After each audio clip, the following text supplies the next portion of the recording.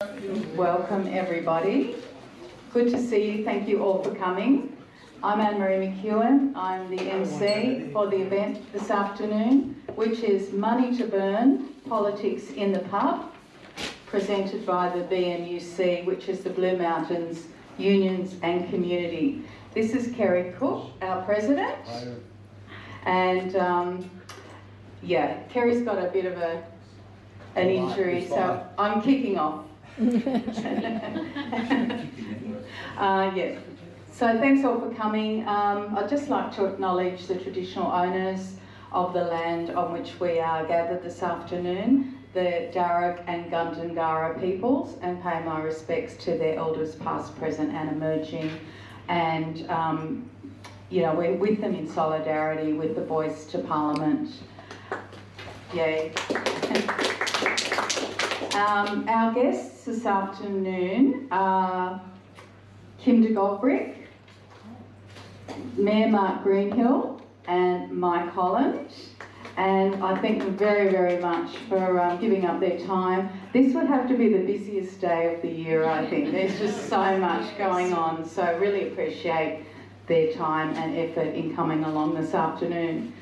Now the topic of the Politics in the Pub is Money to Burn. We were going to schedule this back in May 2020 following the fires, but COVID got in the way of that. So it's sort of, I think we invited Kim back then to actually be one of the speakers, and it couldn't happen due to the pandemic. So we're having it today. And it's really about bushfires, lessons from the Black Summer fires. There's so many issues around the fires, funding of the recovery, climate change, the issues of workforce to manage the national parks, communication between the different firefighting agencies. Response to the fires from various stakeholders, the effects of the fires on the community up here of the Blue Mountains, and also having to manage the recovery of the community, the roads, the landslides and the national park. So many issues to explore around this topic of the bushfires. Our insightful speakers will explore these issues and themes, and other themes and issues will emerge, I'm sure. So it'll be good for us to have some mental exercise and to really try to grapple with all the fires. I'd like to also thank the Family Hotel. They give us this room for free, and they're a great supporter of the BMUC and events that we run. So if you'd like to have a drink or stay for dinner and support the hotel, that would be wonderful as well. So our guest speakers, not in this order, are Mayor Mark Greenhill, Kim de Goverick and Mike Holland. Kicking off is Kim.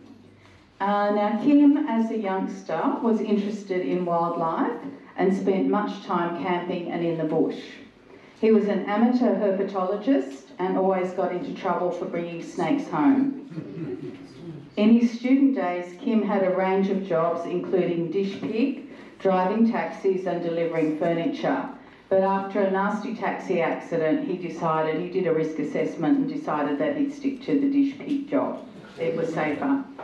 He started with the National Parks and Wildlife Service as a seasonal ranger in Kosciuszko National Park in 1980 and loved it. He became a permanent ranger in the Central West, then worked as the area manager at Oberon. He was there for 30 years, managing 250,000 hectares of the Greater Blue Mountains World Heritage Area, including the catchment lands for the Warragamba Dam. In 2018, he took a redundancy and started working as an organiser for the PSA, the Public Sector Association. He returned to fight fires as a volunteer in the 2019-20 fire season, and that was his 40th fire season. Whilst in COVID isolation in 2020, Kim helped to write the PSA submission into the Royal Commission on the 2020 fires. Some of the PSA recommendations have been acted upon.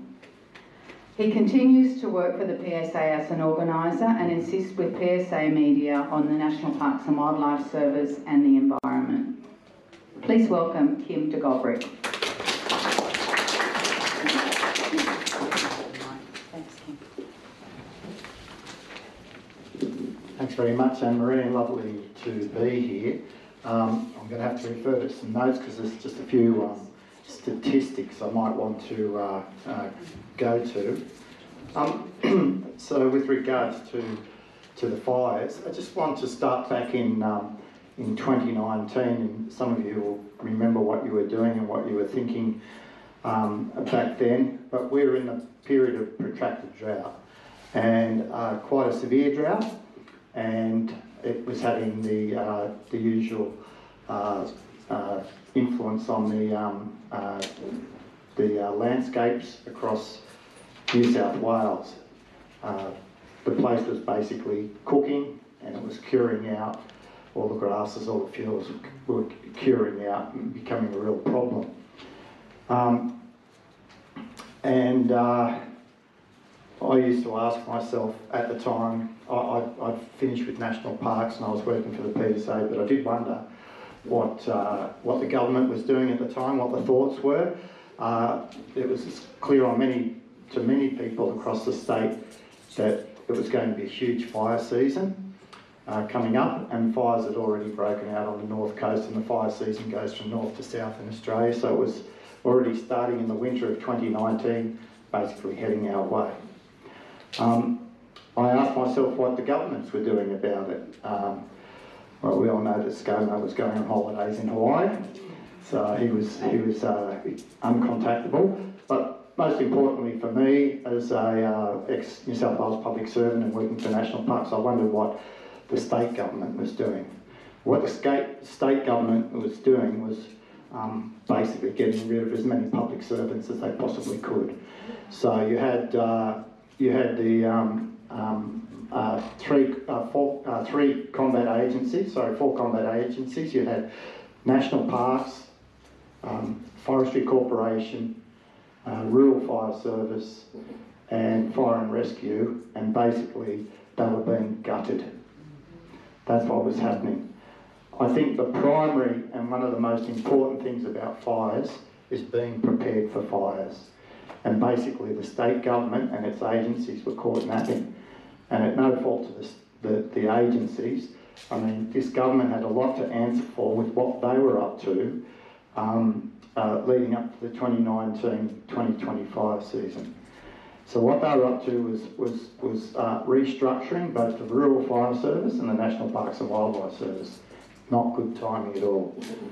Now, what I would have thought would have been happening in the winter of 2019 was that the head of government would be having a round table with the fire authorities and saying, we can see this on the horizon, it's coming to get us. What are we going to do about it? What do you need? What resources do you need to fight what's coming? Because it was going to be the mother of all fire seasons. That didn't happen. But what did happen, as I said, was restructures were ongoing. The Rural Fire Service at that time had 200 vacancies. National Parks had over 100. Fire and Rescue had over 400 vacancies. Many of the experienced staff, including myself, who had fought many fires, myself in the Blue Mountains, the Greater Blue Mountains World Heritage Area, but many of those, that experience and expertise had left the departments, they'd gone. It was the age of ageism also, so anyone over 50 years of age had a target on their back, basically. So, well, what happened up here, obviously, was a series of lightning strikes, and when you have multiple ignitions, you've got some real problems dealing with all of them. And we had the Ruin Castle fire, as you would recall. We had the Gospers Mountain fire, and we had the Green Wattle Creek fire. Now, the Green Wattle Creek fire was down in my old patch. I knew that area pretty well, so they sent me down there to work on that fire, while others fought these other fires to the north. When you get lightning strikes, I mean, you probably know that the Greater Blue Mountains World Heritage Area is in the vicinity of 1.3 million hectares. It's vast. It goes from the Southern Highlands to Singleton in the north, so it's quite a large area. So basically, there wasn't the preparedness that really was required to tackle those fires and the other fires burning around the state. Virtually the whole of the tableland was on fire, and then they had the big Duns Road fire down in Kosciuszko National Park. And some of those started on park and some of those started off park. I guess what was required, and I'll talk about the recommendations coming out of the Royal Commissions and the commissions into the fires and that, but what we really needed was to fight those remote fires, the fires from lightning strikes in remote locations. We needed helicopters and crews for those helicopters, which we call RAF crews, remote area fire teams. We needed as many as possible. We needed to get into those ignition points while they were small and put them out before they came a mega fire.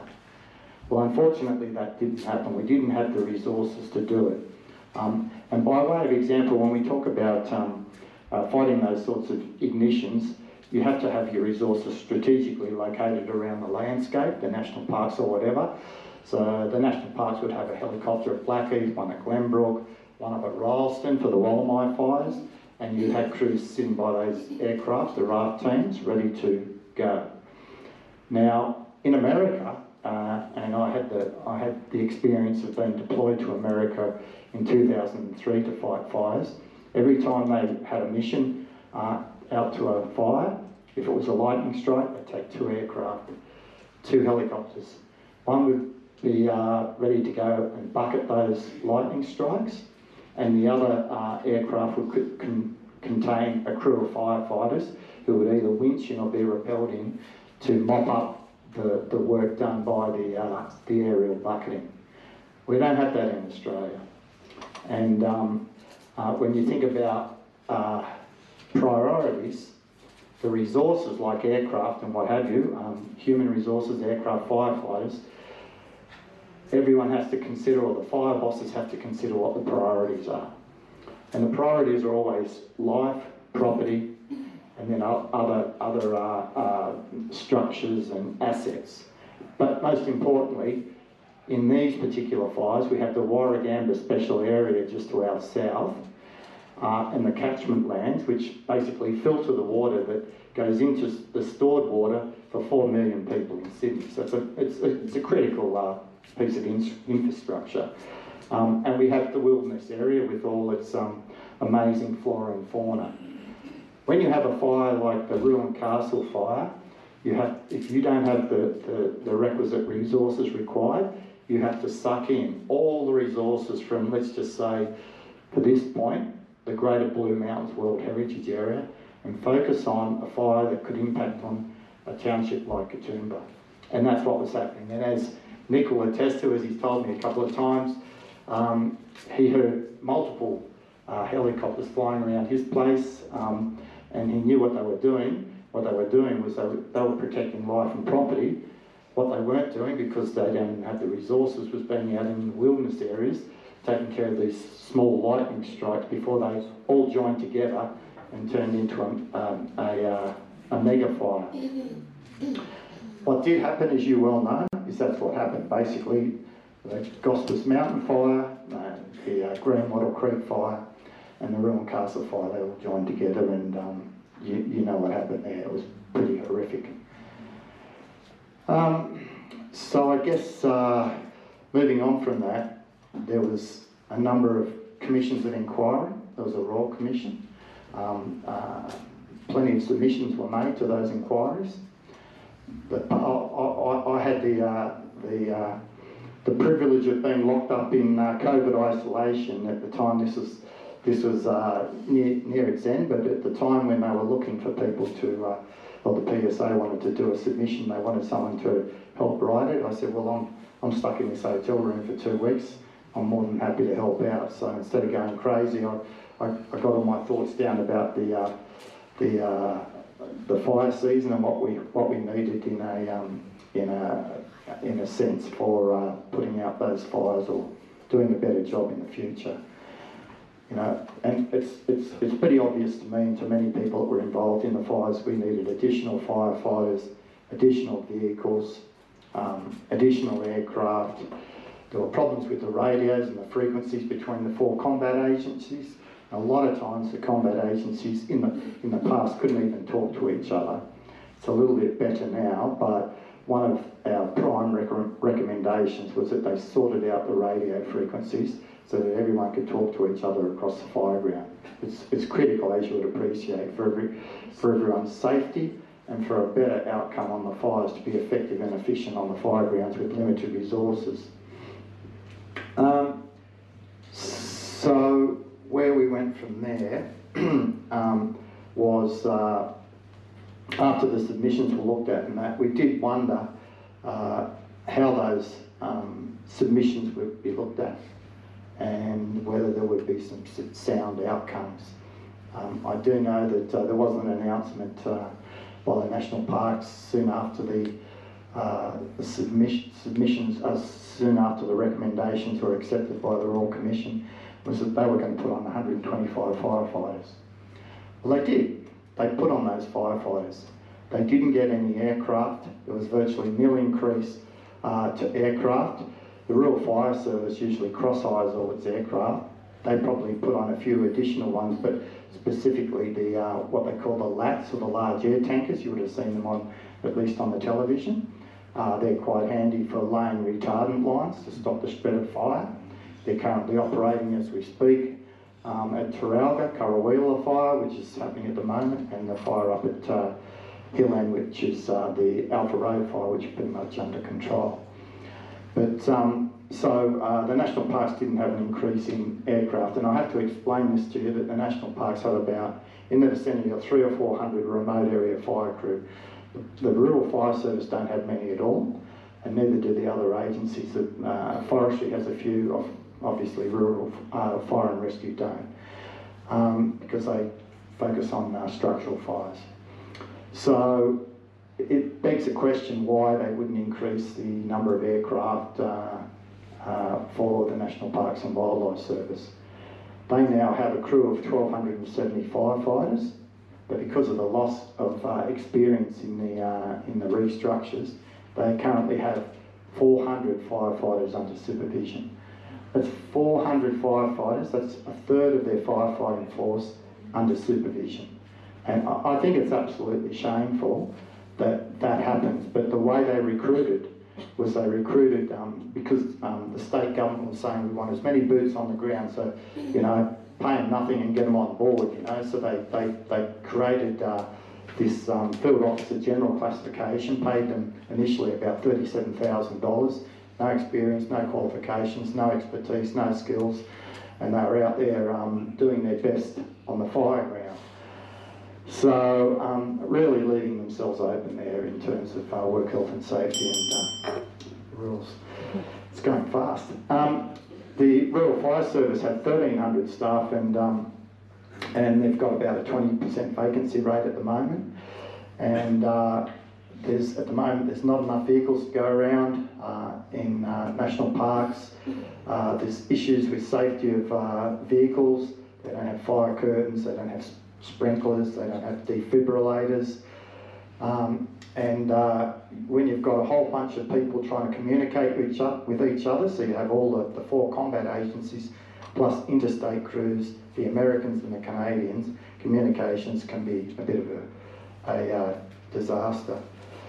So I'll just finish off by saying what now. So the Greater Blue Mountains World Heritage Area, luckily we got some really good rain after those fires, and the regrowth is significant. It's coming back very well, but with regrowth comes risk, so you have to appreciate that there will be more fires.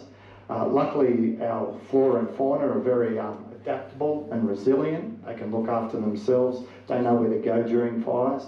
Even though there was quite a lot of wildlife destroyed, I'm happy to say that some of the projects I was working on, like the brush-tailed rock wallabies at Jenolan Caves and that, they survived and they're coming back, so that's really good. some of the koalas, which were actually taken out of the path of the fires out near Jenolan, have been returned to their habitat, and they're doing really well. In terms of the current situation, I mean, we can all see what's happening at the moment. There's approximately 30 fires burning in New South Wales at the moment. It's not, obviously it's not as bad as 2019, 2020. The weather's going to cool down soon, although it seems like we're in the middle of summer at the moment, and hopefully it will rain. But at the moment, the Teralga fire is about 4,000 hectares. The Alpha Road fire up at Hill End burnt 20,000 hectares. The fuels or the grasses and shrubs continue to cure out, so we will continue to see more fires. I'm just really optimistic to think that if there is a change in government in the coming week or so, that they will look more favourably on the combat agencies that are tasked to fight fires, and will look at resourcing them and increase their resources for future fire seasons.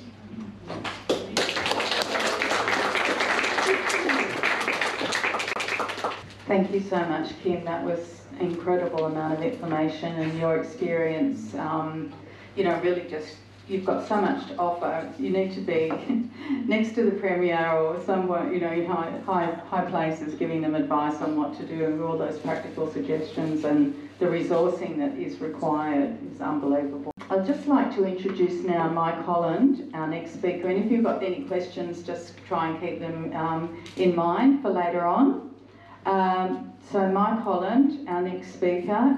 Mike first joined a union in 1968, so he's a long-standing comrade. He was an Australian Workers' Union member working with New South Wales Main Roads in the mid-1970s, where he obtained a certificate in working the stop-go sign and in boiling the billy. He drifted into law in 1979 and was a practicing lawyer and then a legal academic until 2016. He was branch president of the National Tertiary Education Union, the NTEU, at the College of Law for 6 years and is still a member of the NTEU.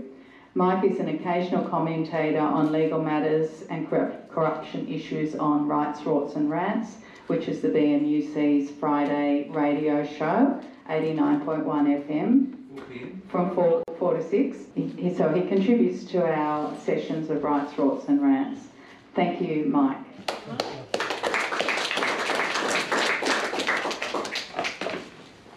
Thanks very much, Anne-Marie.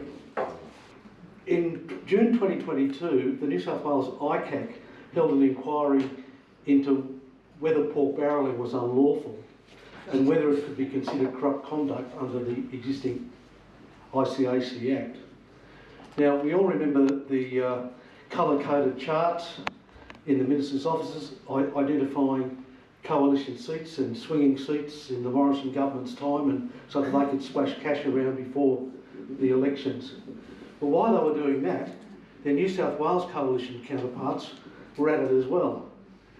And the catalyst, I think, for the ICAC inquiry really lays at the feet of the former Premier of New South Wales, Gladys Berejiklian, because in 2016, the New South Wales government, you'll recall, forced a lot of councils to amalgamate, and a lot of them were unhappy. So the government said, look, what we'll do is we'll allocate $252 million in council grants in a program called the Stronger Community Grants Program. Now, you'd normally think that when there's a grants program, it would be administered by the relevant government department, in this case, the Department of Local Government. But it turned out that the eligible projects and councils that were allocated or identified were picked by the Premier, Gladys Berejiklian, in her office, the Deputy Premier, John Barilaro, and the Minister of Local Government at the time, Paul Toole. So these grant decisions by what I call the Gang of Three were sent through to the department with little or no information about the basis of either why the council got the funding or why the project was selected. And you might recall that the senior policy advisor to Gladys Berejiklian and her department told a parliamentary inquiry into this grants process that what she did at the end was she shredded all her working notes and she deleted the electronic records of the grants process from the Premier's office. Now, under the State Archives Act, it's an offence to destroy government documents, and it's difficult really to fathom how the most senior policy advisor in the Premier's own office didn't know what her obligations were about preserving records. Now, almost all of the councils that received the grants, 96%, were in coalition-held seats. And of course, that caused a stink. And it was investigated initially by a state parliamentary inquiry. And I just want to quote for you some of the comments that Gladys Berejiklian made to this inquiry about pork barrelling. She said, "Governments make commitments to the community in order to curry favour. I think that's part of the political process, whether we like it or not." And then she went on to say this. She said, there was no issue with using taxpayers' money to help the coalition win seats. And she said, it's not an illegal practice. She said, that's what our process is, rightly or wrongly. Now, who was the treasurer at the time of the council grants program? It was Dominic Perrottet. Anyway, in 2022, there was an inquiry by the New South Wales Auditor General into this same grants program, and she found that firstly, the assessment process and approval strategy lacked integrity. The program guidelines weren't published. Imagine that. People were applying for a grant and there's no guidelines. She said there was no merit assessment carried out in relation to the selected projects, and the government decided, she said, to prioritise the funds for councils that had worked constructively with the government through the 2016 merger process. Now, I now want to turn to, you remember then further after that, Gladys Berejiklian also appeared at ICAC in the inquiry into her former boyfriend, Darryl Maguire. And I'd just also like to take you to a quote that she said to ICAC. She said, "It's a regular political activity that governments try to win seats and try to keep their seats." She said, "So I don't think it's a surprise to anybody in or around government to know that we threw money at seats in order to keep them." So we've got a clear understanding now of what Gladys Berejiklian's views are on pork barrelling. No issue with using taxpayers' money to help the government win seats. It's not illegal, and we throw money at seats in order to keep them. Now, I want to turn now to Gladys Berejiklian's apprentice, John Barilaro. When John Barilaro did his Certificate 4 in pork barrelling, he must have graduated with first-class honours, because in 2020-2021, he took pork barrelling in New South Wales to a new level of political bastardry. Because what he did is he diverted the bushfire recovery grant money destined to go to people and communities devastated by the Black Summer fires, to spend it on 21 projects in coalition seats and on one project in an independent electorate. So well-deserved and needy electorates, including the Blue Mountains, and we'll hear shortly from the Lord Mayor Mark Grenville about what happened there, they missed out, they got nothing from the Deputy Premier. And that's not your average, that's not car parks, Broads, that's not sports fields or club upgrades. That's taking real money from people in the community that had a massive need at the time. So that's taking pork barrelling in New South Wales to a new level. Now, I'm going to explain to you how it all came about. Following the Black Summer fires, the Commonwealth and the states got together and they promised to spend over $800 million for bushfire recovery programs, but on a basis of a 50-50 split. Now, the state government understandably wanted to accelerate the first round of grants, and there was $100,000 involved in that. So they encouraged local communities to apply, and there were some project guidelines that were published, and the Blue Mountain City Council made an application, and I understand that the Blue Mountain City Council were told by the Department for Regional and New South Wales officials that the application was a very professional submission. A very professional submission that got nothing. And we now know why a very professional submission got nothing, because the New South Wales Auditor General carried out an investigation of the process and handed down her findings in a report published on the 23rd of January, just 7 weeks ago. And she made a really interesting point at the beginning of her findings. She said that there were guidelines for administering grants in New South Wales. She said they were published in 2012 by the Department of Premier and Cabinet, and they were called the Good Practice Guide to Grants Administration. And that was a guide to ensuring that grants administration was performed consistently across all areas of grants programs, and it also gave an outline of what we say probably the best practice covering grants process over its whole life cycle, from the initial advertising of projects right through to the granting and monitoring of the spending of money. Now, although the thing was that compliance with the Good Practice program wasn't compulsory, but she points out it was in place at the time the bushfire grants were being chosen and administered. And I'll come back to that because it's a really important point. The department initially identified 445 potential projects, but of that 445, they only assessed 164. So 281 projects missed out. 281 communities and groups and organisations made applications, and the problem was there was no documentation recording the rationale for not even considering those applications. So the first alarm bells are starting to ring. I'm getting the bell in before Nick rings it. Now, enter stage left the then Deputy Premier of New South Wales, John Barilaro, who, believe it or not, was the Minister in charge of the Department of Regional New South Wales at the time. So with $100 million to splash about, Barilaro, like a kid in a candy shop, he requested that his department send the selected projects to his office. Now, they sent off a package of 35 projects, and Barilaro's office sent back a package of 27, with 9 of the original 35 excluded, and he added one. There was one that wasn't even in there, and he added it in. Now, he also applied a $1 million minimum threshold for the projects to be eligible. And that $1 million threshold requirement wasn't in the department's guidelines. And the department then adopted Barilaro's threshold. That's the second alarm bell, because when we look at the documentation, or there is no documentation, the department made no records of any discussions or approvals in relation to this adopted threshold. Now, what was the result of the threshold change? A number of the shortlisted projects in areas that were highly impacted by the fire, including all the shortlisted projects located in Labor-held electorates, were excluded without any reasons being given.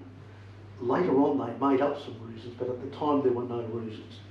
So of the 22 fast-track projects identified by Barilaro, 21 were in Liberal National Party electorates and 1 was in an independent seat. So Barilaro, the Master's Apprentice, then justified his first-class honours award because he didn't have to resort to shredding the working notes or deleting any of the electronic records because there weren't any. So there was nothing covered by the State Archives Act. Now, I guess he thought that was smart. But that wasn't smart enough to deceive the Auditor General. Because what all lawyers do when they're preparing a case, they not only look at all the facts and evidence that's available to them, they also look and see what's not there that should be there. And that's what the Auditor General picked up, and that's what she found when she delved into the project. She found the department didn't effectively administer the fast-track stream because the administration process, she said, lacked integrity because the guidelines were insufficient. She said there was a lack of transparency and consistency in the whole assessment process. There were significant gaps in the documentation of the decision-making. The $1 million threshold, first of all, was applied without any documented reason. Secondly, was not part of the program guidelines. And thirdly, it was applied late in the assessment process without any reasonable justification. Now I come back now to the good practice guide, because she quotes it, and it's in plain language. There's no legalese or jargon there. It simply says this: grant decisions must be made on the basis of the criteria. Isn't that easy to follow? So she then said that introducing the $1 million criterion late in the process compromised the integrity of the program and led to an inconsistent grants administration process. And the effect of applying the $1 million minimum threshold resulted in three things: the exclusion of 9 projects, including all projects in Labor held electorates, and also including in the Blue Mountains area. So how do we know that the Blue Mountains, that the Labor held areas were excluded? Well, there was a bit of a paper trail, a little tiny one. Remember I said that the department sent 35 projects over to the Deputy Premier's office. Accompanying each project was a note on which electorate those projects were in. And the Auditor General asked this very important question. She said, why would they include the electorate for each project when that wasn't intended to be a relevant part of the assessment process? And as a result, we know the Blue Mountains were excluded by this $1 million threshold that came from Barilaro's office. That's pork barrelling at the worst. I'll just wrap it up with a little bit of extra information I've discovered in the last week to this sorry saga. The bushfire grants decisions went before the New South Wales Cabinet Expenditure Review Committee. Now the Treasurer at the time, Dominic, he was the chair of the committee and he was Treasurer at the time. Now he was asked just recently about all this and what was going on, and he said, look, these reviews, he said, they're just based on Treasury advice in relation to grants, and ultimately, he said, it's the responsibility of the actual minister. But he was pressed further on whether Barilaro had taken to the Cabinet Committee a request to change the funding threshold to above $1 million, and he said, I can't recall. He says, I'll need to check. And so far, I don't think he's got back to anyone on that. Thanks very much.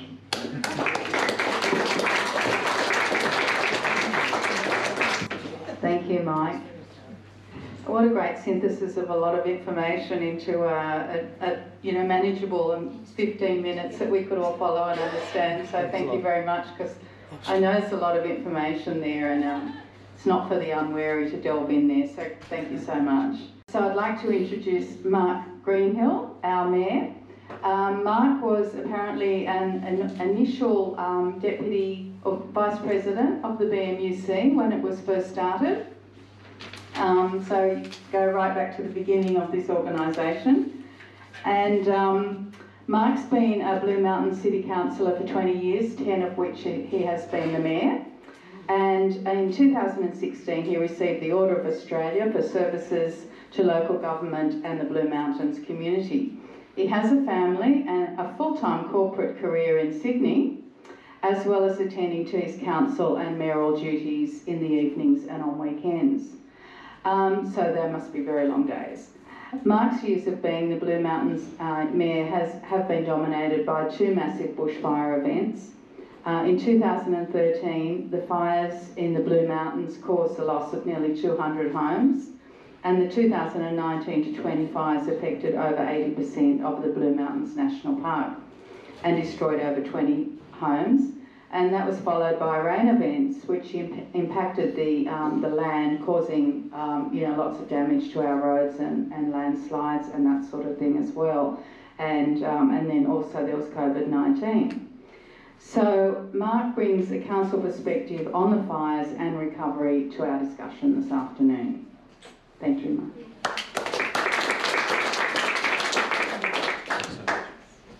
Mark. What I want to do basically is speak very consistently about what Mike told you, but from an insider perspective, because I was the one submitting the grants. I mean, the staff wrote them, but they went in under my name. And a lot of the communication that occurred with senior public servants, federal and state, because one of the things that's forgotten here is that program was jointly funded, federal and state, and I had some interesting phone calls from federal public servants at the time as well. But the perspective I want to give is a perspective of someone having been there at the time. So here's what happened. After the Black Summer fires, and I won't retell the events, they've been eloquently outlined today, but federal and state governments came together and essentially put together a package, a first stage called the Blur package, and the Blur Stage 1 package was designed to go to councils and stimulate local economies.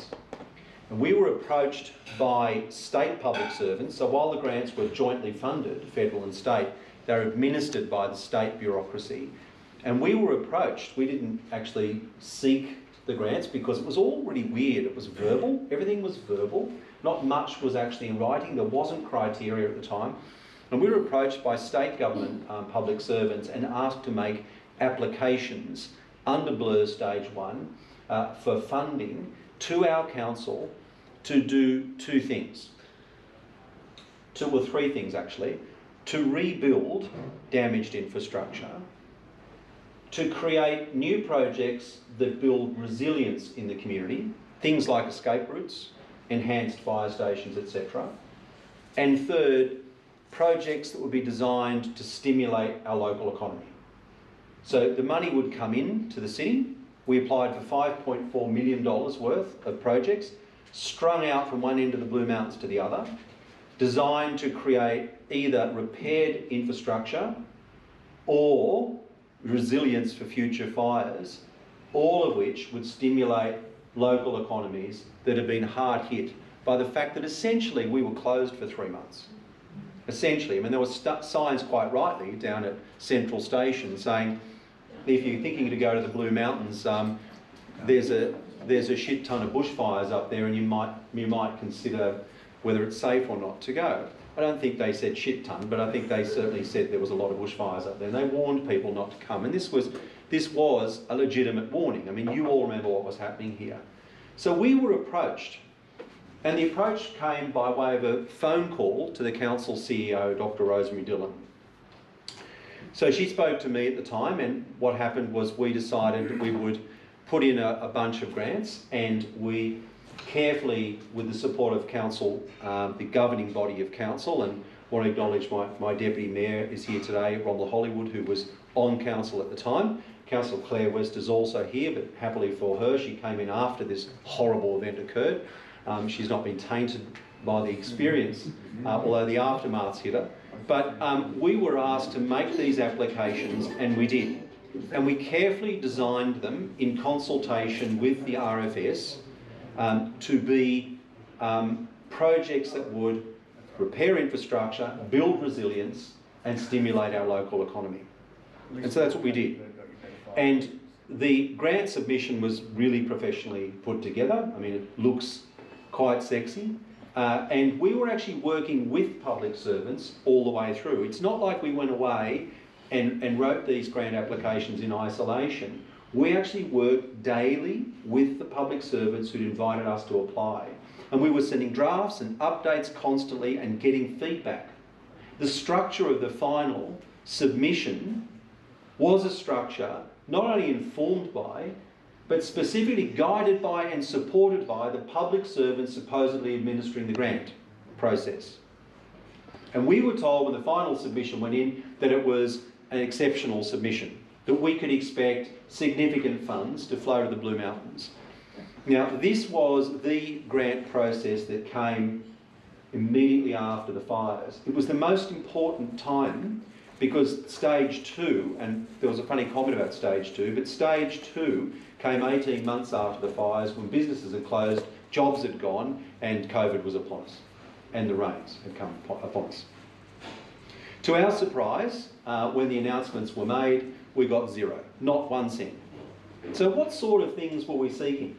Well, I won't go through the full exhaustive list, but I'll give you a flavour. We were seeking to build better escape routes in the Blue Mountains off the highway. So roads that are currently back roads to be built up, reinforced, to be able to resist rain events, fire events, and to be able to provide escape routes to isolated communities if the highway's closed or they can't get to it. That was one. Enhancements to fire brigade stations across the mountains. What's not often known is that the council owns all the fire stations. You see, the state government will claim the RFS as their agency. Well, we provide the fire stations, we service the vehicles, and we pay a levy to make sure all works well too. So you'll probably find that about half the funding that goes to New South Wales RFS, the Blue Mountains, actually comes from the council. So we had fire stations like one in Mount Riverview, where there were inadequate facilities for female firefighters. There were 150 firefighters there and one toilet and one basin. Those sorts of things mean that when you enhance those facilities, those fire stations are better able to cater for large numbers of firefighters, out-of-town firefighters, in frontline stations who can respond quickly. And we also wanted to put in place an advisory for businesses restructuring and rebuilding after the fires, an advisory. Somewhere they could go after 3 months of being closed to get advice free of charge on how to rebuild their businesses. And there was a whole bunch of other projects as well. Augmenting town centres so that they would be more resilient to bushfires. And all of these projects would have gone to local tradies, creating local jobs that would have earned salaries that would have been spent, or wages that would have been spent in our local economy. Local jobs, local wages, spent locally. And what does that do? It stimulates a shattered local economy. Not one project was funded. So I attended the parliamentary inquiry that was talked about today, and I heard the Deputy Premier's evidence, and we heard for the first time mentioned there that day this criteria, which didn't exist at the time we were invited to apply. So with some other mayors, I held a press conference out the back of Parliament House and said, I smell a rat, I suspect that something was created in the Minister's office to knock Labor and non-coalition electorates out of the funding pool. And guess what? When the Auditor General issued that report, I was right. Now, I don't say this with any relish. I was absolutely shattered when the Auditor General issued that report. I had hoped I was wrong. Because if there's one thing that shouldn't be politicised, that should be above politics, it's the agony caused to local communities by natural disasters. Natural disasters ought to be above politics. The Black Summer Fires was a moment when ordinary Australians shone. There were not enough state government agencies to deal with the climate change-driven fires that burnt the whole nation. It was ordinary Australians who evacuated people from beaches on the south coast in their own boats, akin to Normandy. It was ordinary Australians in this area and others who went out day after day after day in yellow uniforms as RFS and other volunteers. Volunteers.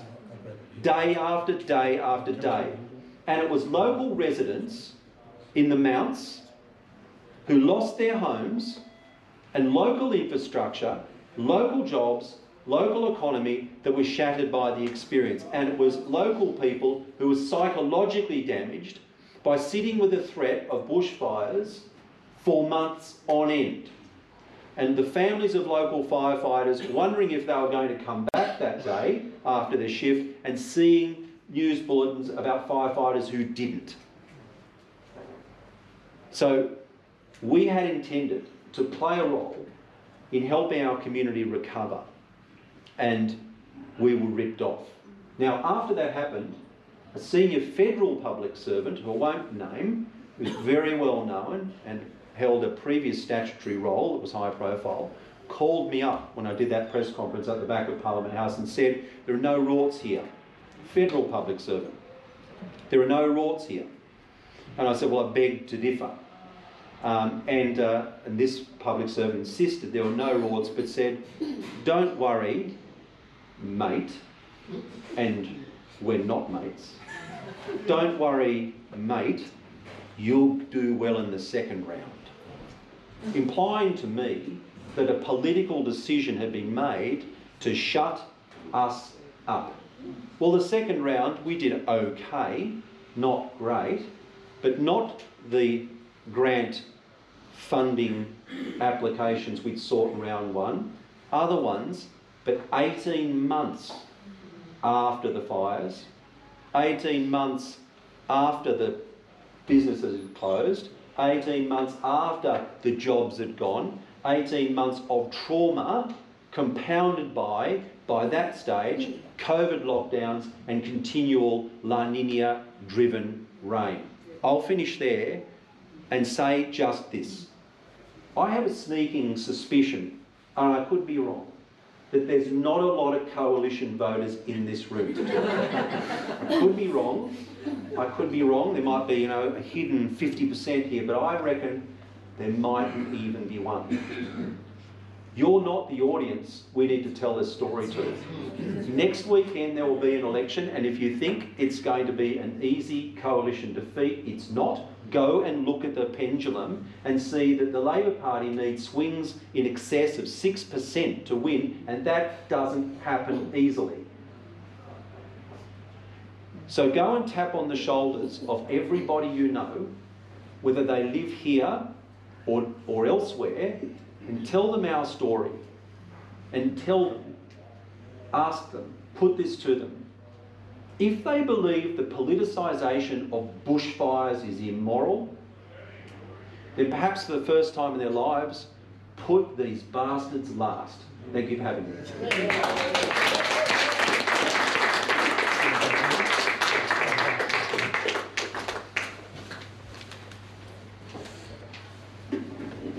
Thanks, Mark. That brilliantly rounded off the discussion. And I think we are preaching a little bit to the converted in this room, but yeah, spread the word.